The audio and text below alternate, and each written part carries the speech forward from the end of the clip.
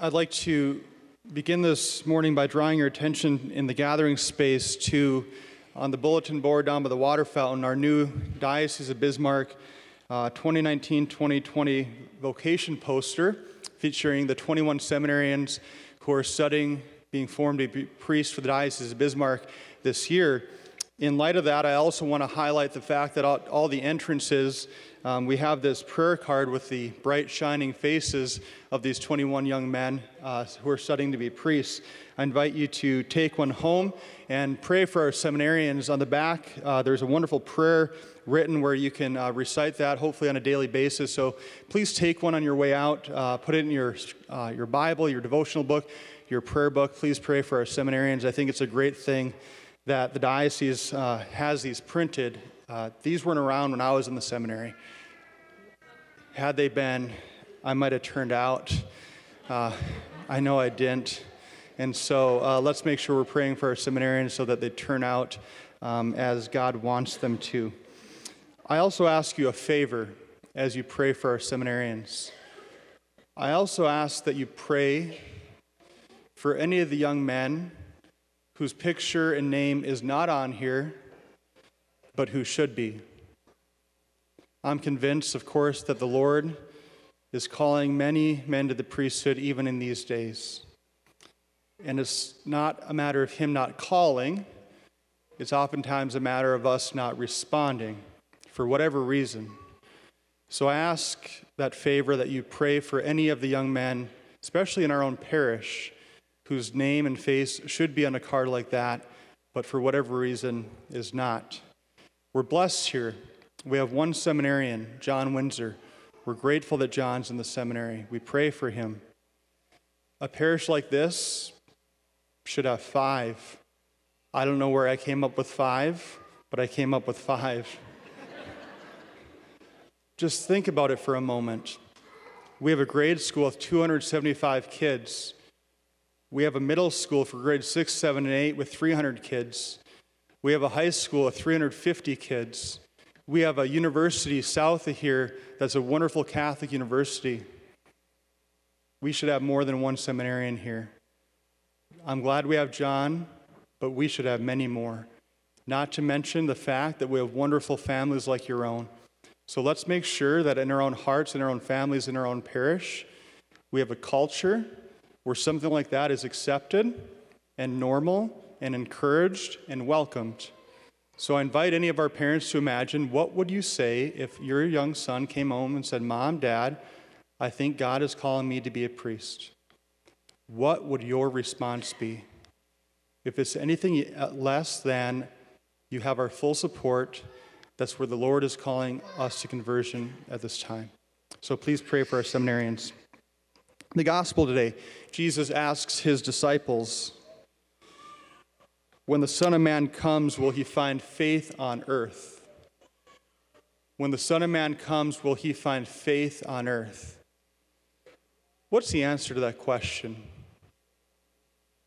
I don't know.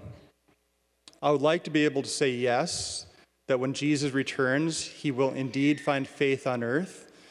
But are you and I actually convinced that he will?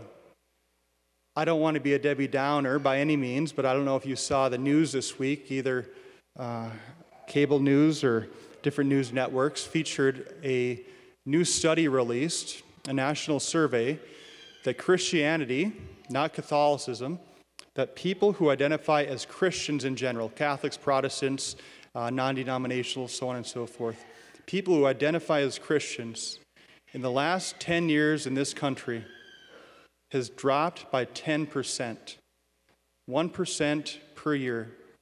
Those who identify as Christian in America right now are down to 65%. It was 75% in 2009. When the Son of Man comes, will he find faith on earth? The fastest growing religious denomination in this country are the nones, N-O-N-E-S, those who have no religious affiliation, or atheist or agnostic. In the last 10 years, that has grown by 10%. 2009 is 10% lower than it is today. When the Son of Man comes, will he find faith on earth? I think in order to try to address the answer to that question, we have to make it a bit more local. How about this? When the Son of Man comes, will he find faith in this country? And he will find faith in this country to the degree that he finds it in western North Dakota. When the Son of Man comes, will he find faith in western North Dakota? The answer to that question is found in the question, when the Son of Man comes, will he find faith in the city of Bismarck, in this parish? And Jesus will find faith in this parish to the degree that he finds it where? In your homes, in our homes. Let me take it a step further. When the Son of Man comes, will he find faith in your homes? The answer to that question is only yes, if he first finds faith here. Jesus will find faith on earth to the degree that he finds faith in each and every heart of his disciples. Will he find faith in you? Will he find faith in me? In order to answer that question, one last one. Have any of you ever written a Dear John letter to God? You're like, what's a Dear John letter? A Dear John letter comes from World War II. A Dear John letter is called a Dear John letter because from 1880 to 1923, the most common boy's baby name year after year for 43 straight years was John. A Dear John letter was written to a U.S. soldier serving overseas in World War II, and is written by his beloved back home, either his fiancée or his girlfriend, or sadly, even in some cases, his wife. And a Dear John letter began by saying, Dear John, I write to tell you that I have found someone else.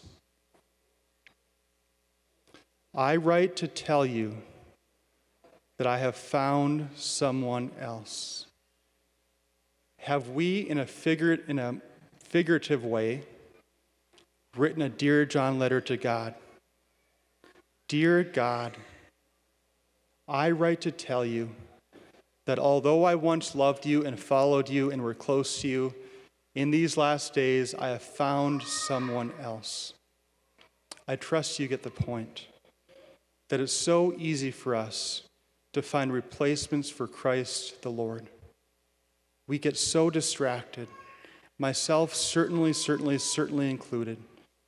If we've written a Dear John letter to God saying we have found another love, may we renew our love for the Lord in these days and ask to take that letter back and say, Lord, I will follow you, and I love you, and I will serve you, and I will ensure that you and your kingdom are the center of my life, the center of my family, so that when the Son of Man returns, we can say with a resounding yes that he will find faith starting right here.